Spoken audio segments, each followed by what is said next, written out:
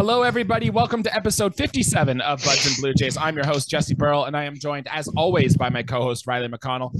And Riley, while I was watching the Blue Jays play down in Arlington here, I was kind of wondering, when was the last time we played in Texas? And I looked back up to it. It was early last year. I think it was our first road trip of the season, Riley. And can you name before the series, the last Toronto Blue Jays pitcher to make a start in Texas? The last Toronto Blue Jays pitcher, and it was last year? Yeah, early last year. Oh, boy. I'm diving deep. I know you said be prepared. I think it's a guy we forget about. Is it Hyun-Jin Ryu? It's not Hyun-Jin Ryu. He did pitch in that series, but he didn't pitch in Game 3, Riley. It was Tanner Roark, who was making he was DFA'd right after that start. It was his last start as a Toronto Blue Jay. So that makes it feel like it's been a long time since the Blue Jays have been back to Texas. Yeah, well, we had, I think, Shoemaker and Tanner Roark and Chase Anderson all at one point. Yeah. Not the start. If we look back on that now, and I know you just laughed, but man, is it ever good to have guys like Manoah come up through the pipeline and sign key pieces like Gausman, because those are, talk about two different worlds apart in the rotation. I'm quite happy with how that worked out. But yeah, wouldn't have guessed. I thought you were going to sneak a Ryu by me. You think I forgot the big left-handed, number 99, but no, I couldn't pull out Roark. The point of that was to say it's been a long time since the Blue Jays had come to Texas, and this team is very different now than the team it was then. But we got lots to get through on our episode here today, Riley. Bichette stays red hot. He keeps on doing it. Jay's got some big clutch hits from some unexpected sources, and we have to give our takes on the new rule changes that Major League Baseball go into effect next year. But Riley, Jays went down to Texas, and we messed with them, winning 2 out of 3, just like we thought they would. I know some of us thought it would be a sweep, but 2 out of 3 series win, 8-2 road trip. That's a success. Man, I felt good. I predicted the last series pretty good. I woke up this morning and felt real good. That we had a real good shot to sweep the series. A lineup card comes out, and we selected the pitchers we did, and it could have gone either way. But Jesse, at the end of the day, our bats went cold in Game 3. But man, did it feel like we were just as hot as the weather was in Texas, man. We were on absolute fire at the dish the first 2 games. Game 3, whatever. Yeah, you know what? We were in 10 games on the road trip. We took 8 of them. Yep. You can't get too much better than that. Obviously, going 10 for 10 would be perfect in the perfect world. But Jesse, I'll take 8 wins out of 10 games any day of the week. Absolutely. Game 1 of this series, the Jays won that game 4-3. The Jays got off to a 3-0 lead in the third, thanks to another home run from Bichette. Texas was able to tie it up in the 8th, but Danny Jansen had a clutch RBI single in the top of the 9th to give the Blue Jays the lead. Raimel Tapia reached base 3 times, and Matt Chapman, Vladimir Guerrero Jr., Bichette, and Danny Jansen all had multiple hits. Jordan Romano worked a clean 9th inning to get his 32nd save of the season. In Game 2, the Jays won this game 11-7. Jays scored 4 in the first inning for just the second time this year, ended up leading 11-3 after 4 innings. Every single Blue Jay in the lineup got on base, and Danny Jansen, Santiago Espinal, and Bichette got on base 4 times. It's the 9th time this year the Blue Jays scored double-digit runs. And Game 3, the game that just finished up here, the Rangers won this game 4-1 over the Blue Jays. The Blue Jays had base runners on in every inning except for the first, but just did not get a hit with a runner in scoring position all game. It's the first time in the last 12 games that they've scored less than 4 runs, and it was a bullpen day. As you mentioned, Trevor Richards struggled. Yusei Kikuchi gave up a 2-run home run, and I don't want to blame the umpires here, Riley, because the Jays simply just didn't hit, but they had 10 pitches outside of the strike zone called for strikes today, which is the 3rd most the Blue Jays have had in a game all year. So, as things stand, the Blue Jays are 78-61. We're 6 games back of the Yankees. We're tied with Seattle with their game still in progress right now. They're currently leading 4-1 over the Braves, and we're half a game behind Tampa Bay. So that's where we stand going into this big series coming up. But yeah, lots of takeaways, Riley. Who gets your first one? Who are we going to talk about first? I mean, I don't know. We can't change our name from Buds and Blue Jays, but just in an asterisk for the last couple of episodes, you might as well call us the Bo Show. That's right. We're here standing again, talking about Bichette, number 11, shortstop for our Toronto Blue Jays. Man, what can you say about this guy other than he has been the hottest player? I don't know if Trout's going to win Player of the Week. He does have 5 home runs in that many games or whatever. But if it's not Trout and winning his 25th probably Player of the Week award, like it's got to be our guy Bo Bichette. He's had an absolute monster week. He's destined for extra base hits. I saw a statistic too, and he had just been starting to pull the ball pretty well. We've been talking about that, pulling fastballs, and yet he still leads MLB in opposite field hits, which is probably no surprise to anybody.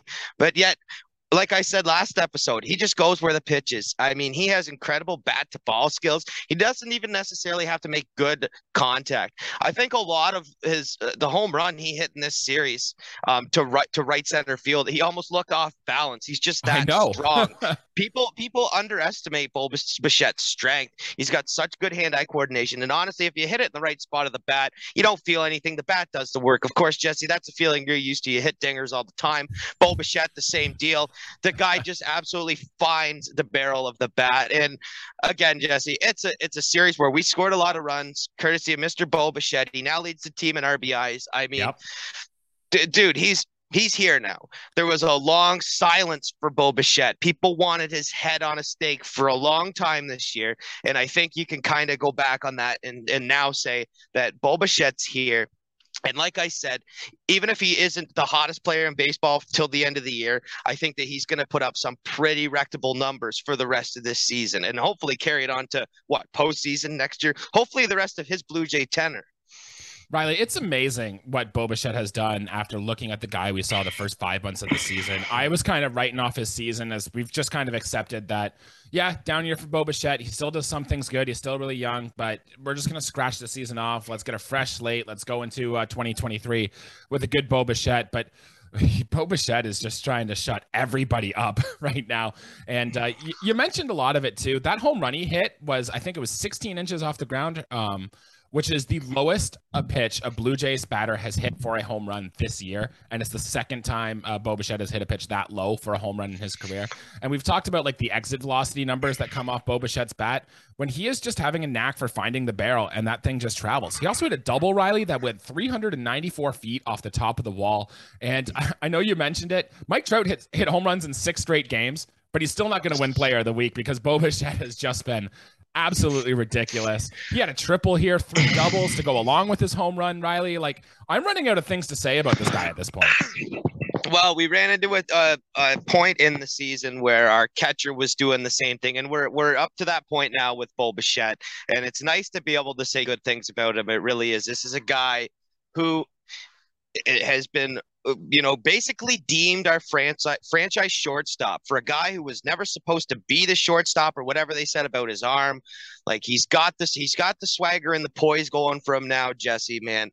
Like you can't get more confident than what Bo Bichette has showcased in this. And yeah, there's still the detriment, the bad thing of Bo Bichette chasing pitches. Mm-hmm. But if you're hitting him for extra bases, like, I don't really care. Yeah, those sliders he's swinging in the other batter's box is not pretty, but a little off the plate and he's going yard on those pitches, then yeah, dude, I'll take it. I'll take the lack of walks for the extra base hits. He's been doing that a lot less recently too. That was a big problem for him early in the year, and there were a few, like Bo Bichette was the culprit of some of those balls that were outside of the zone called strikes today, and he was visibly upset at a large frequency of them, which means he is seeing them a lot better. His plate discipline is a lot better. If he knows these are balls and being called strike, and he knows right away.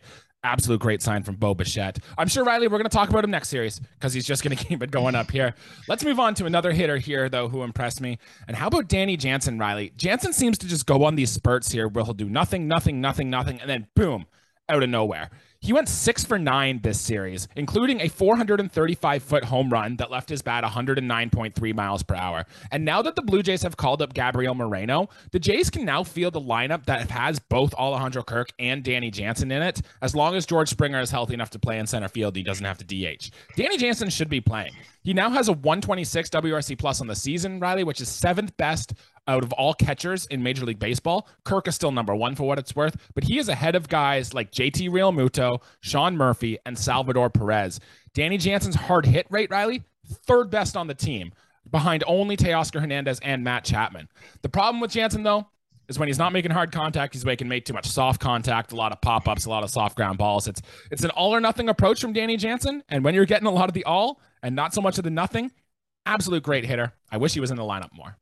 Well, it was all in for Danny Jansen in this series.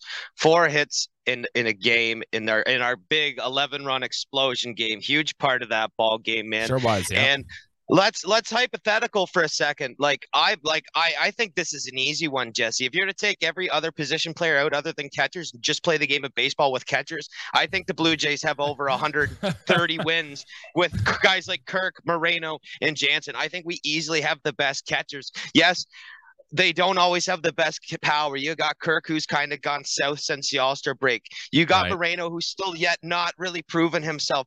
But you got Danny Jansen, who is one of the better defensive catchers in the league for starters, which he really worked on that, and I think he's done a great job this year. And secondly, I mean, his power numbers are incredible. Had he not been hurt this year, I believe that Danny Jansen would be, at this point, a 16, 17, 18 home run hitter for sure, with the possibility for 20 home. Yeah, I don't want. Well, yeah, like he has the possibility. Here's not over though, Jesse. He has the possibility for sure to be a 20 home run catcher. Yeah, I wish he was in the lineup more. Frankly, I wish we could bat 10 guys some days, and Danny Jansen could just go in and hit. Him and Kirk can just take turns because you want them both in the lineup. Yeah. Man, it's been a while too since we talked about Danny Jansen. There are times, but we make sure when he has big games, we highlight him here because yes, there are the Vladdies of this team, there are the Teoscars of this team, there's the Bows now, but Danny Jansen, maybe one of the more unsung guys of this team. You maybe forgot him a little this year because of injuries, kind of hindered his play for a little bit. I'm not going to say Danny Jansen's back in big ways, but when we get a big series at a number 9 like that, boy, it's a treat, dude. It is nice to watch him hit dingers. Another player who's kind of been unsung and kind of under the radar that actually had a good series and I wanted to give a little props to is Raimel Tapia. And Riley, last episode we talked about Lourdes Gurriel having his hamstring injury. He's gone to the IL for 10 days. We needed one of these outfielders, whether it's Merrifield, Tapia, or Jackie Bradley Jr. to step up. And it looks like Raimel Tapia is taking the role here. He got the first crack. He had 2 walks and a single in game 1. And in game 2, he had a 428-foot home run with an exit velocity of 108 off the bat, which is the hardest Raimel Tapia has hit a home run this year. And, he had that good stretch for a while, which is about 5 weeks or something. So we know that he's capable of this really hot play. All we need to do is to have him play well for the 10 to 14 days Lourdes Gurriel's on the shelf, and that'll work. So just a little mini thumbs up for Raimel Tapia here. I thought that was an absolute nuke that came off the end of the bat. When you're smaller, more speedy guys, I mean, the guy's definitely not hitting the gyms for the big arms and things like that. He's a speed guy. He's a defense first guy. But when those balls come off the bat that fast from a guy of his stature, it looks absolutely incredible. Yeah, absolutely crushed it to left field, dude. And you know what? I'll give Tapia a lot of credit for the series he had because I gave you my thoughts on who would fill Lourdes' shoes. And I think my number 3 guy between him, Whit Merrifield, and JBJ, I think I took the last guy being Tapia on who I wanted to be playing. But you know what? Doesn't matter who's stepping up. It was Tapia in this series for sure. He stepped up. And yeah, if he's going to be the guy to fill in till Lourdes is healthy, then by all means, continue that hot streak, Raimel. I just a point to Raimel Tapia's swing isn't great. There's a lot of moving parts on it, and it causes a lot of swing and miss in his game, but he really loads up on that back leg and powers through. So when he does square it up, it's a thing of beauty for Raimel Tapia. Left-handed hitters have always had some of the best swings in the game. And when Tapia connects like that, it looks aesthetically pleasing. So little thought on that. Riley, before we get into some thumbs down, Riley, you wanted to give a shout out to Ross Stripling. You did some research on him here. He had a good start. Give it to us. What do you got? Oh, man, Ross Stripling, dude. I mean, I don't think there's a more X-Factor player for us right now. I said to you before the show, Jesse, that knock on wood, Manoah, Gausman don't feel comfortable in a big game situation. I would be so fine with Ross Stripling towing the rubber for an important game for us. He's been absolutely dynamite. He was an all-star in 2018, and his season was monstrous back then. But his walks and hits per 9 innings since then has been just phenomenal. His whip if you're to round his whip off, Jesse, I mean it's a 1.01 whip Yeah, this year. that'll work. When he was an all-star, if you round it's a 1.19 whip in Wow. 2018 when he was an all-star. Another fun fact, I also you threw in this situation. Well, Riley, what if Kevin Gausman, gets lit up early, or Manoah, and he said, would Stripling come into those games? And yeah, absolutely. We've seen Ross Stripling work out as a long relief pitcher. He did that when he was with the Dodgers. He's done it with us, but obviously right now he's a starter. Big game situation, you still want the best guy in the hill. And as of right now, statistically, we didn't know who he was, starting more games with. Whenever we looked at it, 200 career games, 100 career starts made. So he's split right down the middle. Half, yep. But you know what? As good as he was as a long relief pitcher, I think he's a phenomenal starting pitcher. He does get a lot of love.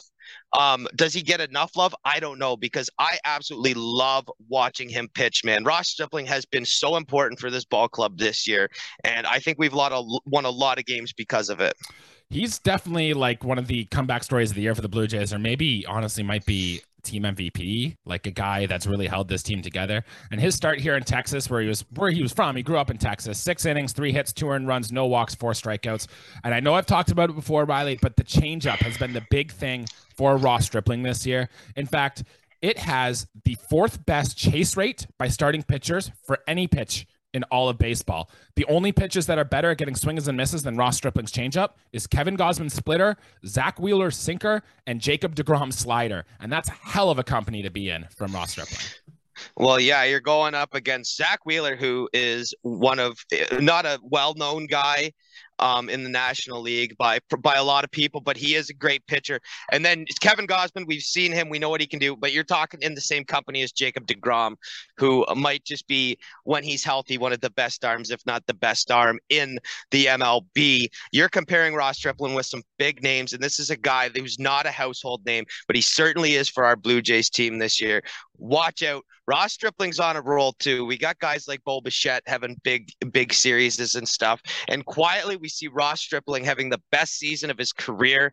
I know I wasn't an all-star. I know we won't have the wins when all said and done this year. But if you look at his whole numbers, his fielding, independent pitching, I believe was 309. Yeah, he's been really good.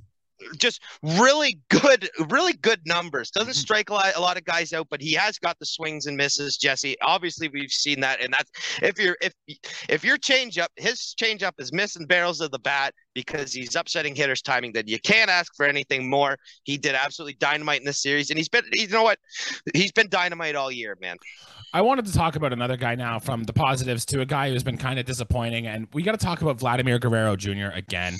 And Riley, I know we've talked a lot about, some people on Twitter have been calling him Vladimir Groundout Jr., because that's all he's been doing is hitting the ball on the ground. We've talked about a lot. And yes, the ground ball rate is still high. He had, I think, 4 more groundouts in this series.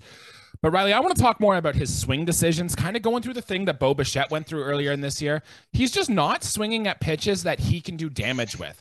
And the main culprit is, I think pitchers have figured this out now. They're throwing a lot of pitches in on his hands that when he does make contact, like his bat speed is so quick, right? He can still turn and he can still get to these. But when he does make contact with them, when they're so far in, he's getting soft ground balls, or he swings and missing them, or he's fouling off, Riley. And Vladdy's chase rate on the season is at 33%, and over the last week, it's upwards of 41%, Riley. So Vladdy's so damn good. When he's swinging at pitches he can destroy, because he still hits the ball harder than anybody else in baseball, and he can absolutely mash when he puts them in the air. He just needs to get better at swinging at the right pitches. And until we see that, we're not going to see the elite guy out of Vladimir Guerrero Jr. No, we certainly have not got the elite guy in Vlad Jr. I think that's funny though, Vlad Groundout Jr.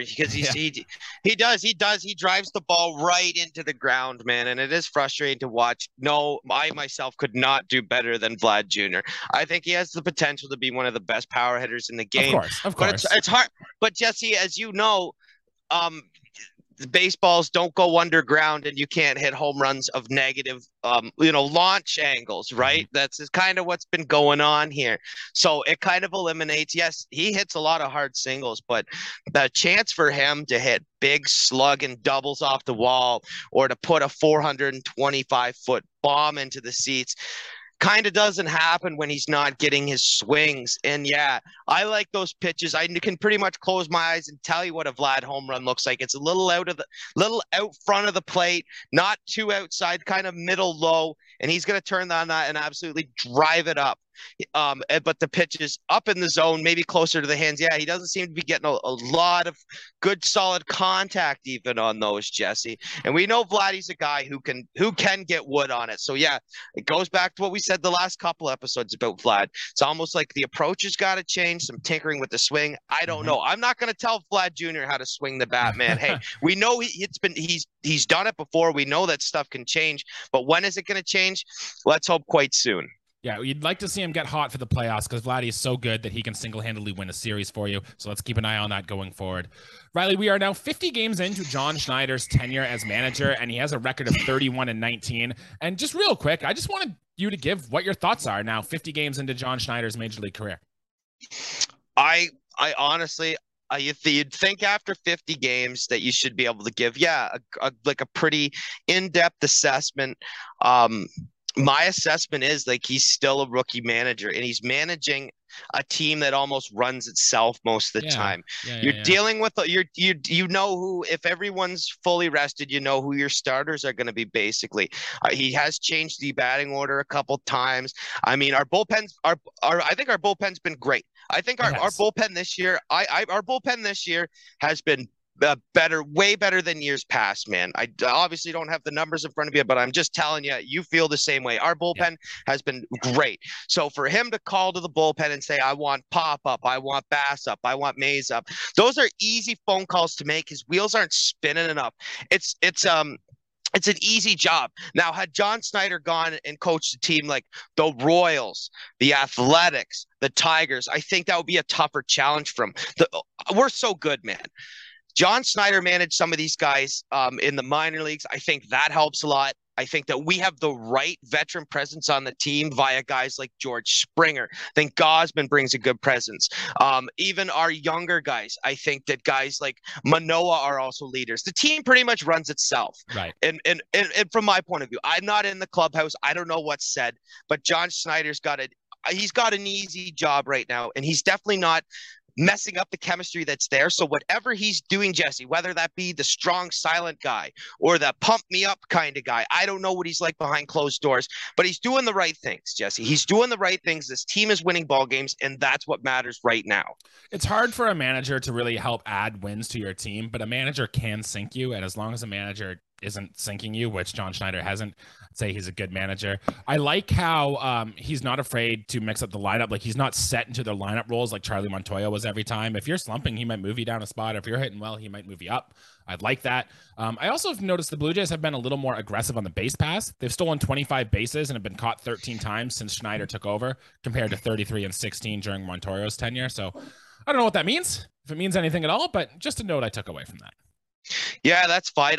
We have been more aggressive. I don't think I'm in love with some of the steal choices this year, but that's up for discussion too, because at the end of the day, I think we got guys who run the base as well, but I don't really think we have any elite base stealers. I think at one point you could say Whit Merrifield was the best base stealer, career-wise, but that has gone by the wayside. We know Springer's not that quick, but hey, every other aspect of the game, especially pitching, I am super happy with, and I do love the little shifts in lineups. Guys like Matt Chapman has batted fifth a couple times. We've seen in the last few weeks. Yeah, exactly. Like it's nice to see those changes. Hey, man, I can't say we weren't broken. We need a little bit of fixing, and I think John Snyder's done a pretty good job at making this work the last few weeks. All right, some other notes. We'd like to congratulate Teoscar Hernandez and his wife, Jennifer, who just gave birth to their son, Julian. Teoscar is back from the paternity list, and as we mentioned last episode, Riley, dad strength is a real thing, and he showed it here in the first game, 2 for 4 with an RBI double in his first game back. I would put smart money on Teoscar Hernandez going on a run here going forward. Another note I saw, Santiago Espinal has really struggled this year when he's been asked to lay down a bunt. He had another opportunity in game 1 of this series, and he hit it right to the first baseman. And you'd really like your, I know you like small ball, Riley. I know you're a big fan, but you would like it if your kind of weaker hitting middle infielders are able to get down a bunt and play some situational baseball. And Tim Meza fielded a ground ball that went off his foot into his glove and threw it to first. Now, that doesn't really mean anything. I just thought it was really cool and wanted to mention it here. So any quick takeaways quickly on those three things? That might be one of my favorite things, Jesse. A second baseman, usually if I'm to project a lineup, my third baseman, first baseman, and right fielder are probably batting 3, 4, 5 for me. My second baseman or my catcher are batting in the 9th spot. And more than likely, the guy who's not batting 9th is in the 8 hole. So, yeah, I absolutely love my less powerful middle infielders to be able to lay down bunts, to be able to run the base as well. I wouldn't classify Espinal have an elite speed by any means. So, yeah, I believe that he should be able to lay down a bunt. Also, if he was a lefty bat too, I do like my 9 or 1 hitter, maybe even both, to be a left-handed bat. I think that's important too. We know where we stand with with this right-handed dominant team. Maybe see Tapia lay down some sack bunts. I know the situation cried for a bunt. Espinal couldn't get the job done, but yeah, we know that Espinal is not going to be by any means, a complete 5-tool guy. It's not that bunting is even a tool. He's kind of slowed down a bit, but yeah, it would be nice to get when you're asked to bunt. We know he's not going to probably launch one in the seats, but yeah, good take though, Jesse. I definitely feel you on that one. A little bit of a struggle at the dish for Espinal to lay down a bunt. All right, I want to touch on the other pitching performance in this series real quick here. Gosman went 5 1/3, 8 hits, 5 earned runs, 1 walk, 9 strikeouts. Fangraphs gave him a game score of 35, which is his 5th worst start of the season, his worst on the road he's had this season. But strikeouts still incredible, 19 swinging strikes on 101 pitches. And Yusei Kikuchi pitched again. And Riley, I know he wasn't good in game 3 of this series, but his spin rates were up again. And I know he gave up a 2-run home run and left some damage on base that Zach Pop had to clean up, but he still had 5 swings and misses on 18 pitches. And I was looking up more of Kikuchi to try to figure out what's going on, Riley. He actually leads all American League pitchers in defensive runs saved. So there's a real chance Yusei Kikuchi wins a Gold Glove award this year. And I think that might surprise you coming into the season. Yeah, Greg Maddux won over 10 Gold Glove awards, and he was much better than Yusei Kikuchi's numbers. Hey, I'm all in love with guys winning Gold Gloves, but he'll be about 300th in Cy Young voting this year. So I don't know what. I get what you're saying, Jesse. I love that for him. I know you're a big Yusei Kikuchi guy, and I was a real big hope for him.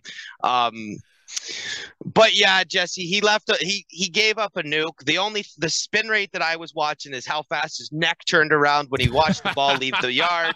Like, he left a mess for our guy Zach Pop and pretty much screwed Zach Pop's line score. I thought you were going to come on here and want to give Pop a thumbs down because he didn't have the best outing either. Because I thought that Kikuchi left him a bad mess. It was just that game was not a good chain how that occurred, Jesse. But anyways, stuff happens. I still believe. Riley, Major League Baseball is coming up with some new rules for the 2023 season. And real quick here, I wanted to get your thoughts on it. But for those of you who don't know, Major League Baseball will be instituting a pitch clock starting next year. They've tested this out in the minors. There are some exceptions, but the majority of minor league people seem to like it. It'll be 15 seconds from the time the pitcher gets the ball till the time he has to start his next pitch with no one on base, and it'll be 20 seconds if there's a runner on base.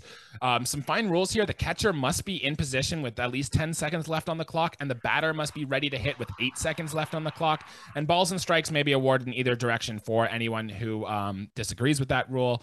And in AAA, it's sped up the game, which is what Major League Baseball wants to accomplish. Average game time there was about 2 hours, 43 minutes, where in Major League Baseball, it's currently 3 hours and 6 minutes. So 30 seconds or less, Riley. Quick thoughts on the pitch clock?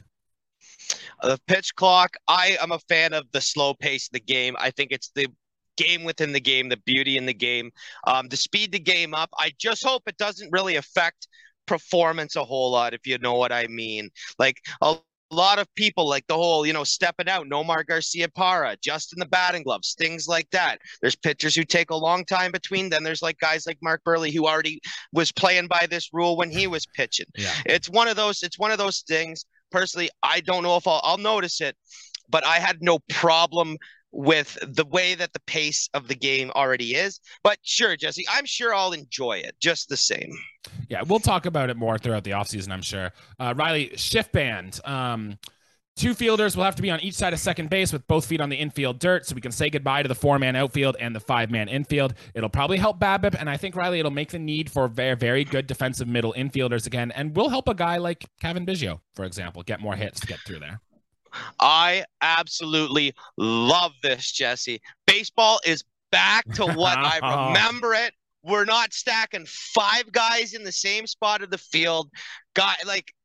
We're playing like an actual baseball diamond now. I said before the show, and yeah, I'm big on the Albert Pujols watch. The guy used to hit in the 330s for batting average. He can't do that when there's 5 guys standing on the left side. I like if you can hit for average and power and get balls through the gaps where you learn how to play baseball as a kid. Like, yeah, I know it's for the game. Yeah, we got smart and we decided, hey, well, this guy has a tendency to hit it here 68% of the time, so we're going to put 4 fielders on that side. Yeah, I think that's smart. Well, it is certainly smart, but it's I don't know. I got my own thought about it. I'm a traditionalist, Jesse. Mm-hmm. I mean, I do like that they are playing with baseball gloves. I'm not that old school, but I am old school in the way that a lot of things. If I was to have it my way, we're in 1997 right now playing baseball, and I know that the rule's not changed. I'm going to slide this in real quick. The rule they should have addressed is the stupid catcher rule with the plate block and stuff. That's a crisis. I know we benefited from it, but the league's got to figure it out. We'll get more into that in another episode because I have a lot to say about that. But Jesse, tell me about the last rule change, please. Yeah, I'm going to run through this quick. Bases are going to be a little bigger. They're going from 15 inches to 18 inches. The hopes to prevent injuries and to make it easier to steal bases. Also, pickoff attempts are going to be a thing now. So a pitcher's only allowed to attempt to pick off a runner twice. If they try a third time and they are unsuccessful, the pitcher will automatically be charged with the balk. So, we'll talk about that in spring training and in the offseason as we go. But, Riley, we have to move on here, and we have to talk about the big series that's coming up against the Tampa Bay Rays. The Jays are half a game behind them, so the outcome of this series could go a long way to determining where we stand in the playoffs. It's a 5-game series against Tampa, including a doubleheader on Tuesday. And, Riley, I mean, the starting pitchers aren't put out yet, but you got to assume all 4 of the Blue Jays' big starters plus a 5th one somewhere is going to be coming in there. How do you think we're going to do against the Rays? We said that the Baltimore series is important. I think 5 games is really important too. It's a series we got to take control of early on. Today, yeah, we were a little bit lackluster with the bats. Let's be honest with each other and say, yeah, we didn't swing the bats well in game 3. And I'm not saying we're going to go out there and score 11 runs in games 1 and 2. But if we split it down the middle and put up 5 runs and then 6 runs or 6 runs and then 5, something like that, I would like a game where we don't leave runners on base. I mean, obviously that's been a big thing this year. We have left runners on base, guys not hitting with runners in scoring position. I think that's going to be really important for this. I'm very confident with our bullpen. We didn't give him a thumbs up, but I thought Jordan Romano pitched great. He kind of deserves some love because he's the American League leader in saves, which I think is great. I hope he holds that. Whether he wins a Relief Man of the Year award is yet to be determined. Obviously, I think he's having a great year though, but this is a series where we got to save our arms. If our game starters from games 1 and 2 can go the distance, let's do that. We got to get on them early and tire out their bullpen if we can get through their starters, and I think we do that. We have the bats to do that in this lineup. For what it's worth, Tampa gave up 10 runs to the Yankees today in the first 2 innings, so their bullpen is being used pretty heavily in the game today. But the Blue Jays also had a bullpen day today, so it's very much the same, and they're probably on even keel footing there. Also, the Rays are going to get Shane McClanahan back in this series, probably closer to Thursday. Maybe he lines up with Manoah later in the week. So it's going to be a battle, Riley. Lots to watch for. It's going to be stressful. I know we're going to have a lot to talk about. I think we win 3 out of the 5, but part of me wants to say I think we only win 2 out of the 5. Either way, as long as we don't get swept, I think we're in a good spot. I think there's no way we get swept. I think there's no way we sweep. I think you're absolutely right. My heart tells me we're going to take 3 games. After the road trip, my brain kind of tells me that we're only going to win 2. I think they're close. I think that we're going to win 3 of those. Telling me, man, that we only win 2 of them. I'll agree with you on that. But honestly, it's going to be a tough series. Like I said, we got to get on them early. We got to expose their starters and get through their bullpen and chew them right up, man. It's going to be really important. And we, like I said, man, we got to get on the sticks early. And yeah, I'd like to say we win 3-2, Jesse. There's no way we sweep them. There's no way we're going to get swept. 5-game series, anything can happen, man. It's big. I agree. There's going to be lots to talk about on our next episode here, but that'll do it for our episode here today. Thank you for everybody for tuning in. Please leave us a 5-star review and like and subscribe and follow us on all those social media platforms. We'll be back to discuss the Rays series on Sunday, but Riley, or midweek on Thursday. Is there anything else you'd like to add before we get out of here today? No, if it does so happen to be McClanahan and Manoah, definitely tune into that game. We got 2 of the best young starters in all of MLB. These guys will be fighting for a Cy Young for years to come, man. And I can't wait. 5 games, a lot of baseball going on, Jesse. I know you're excited. I'm excited. Let's go Blue Jays. We got a good spot in the wild card, man, but hey, it ain't over yet. Let's get it done and let's go. We'll see you next week, guys. Thanks, guys.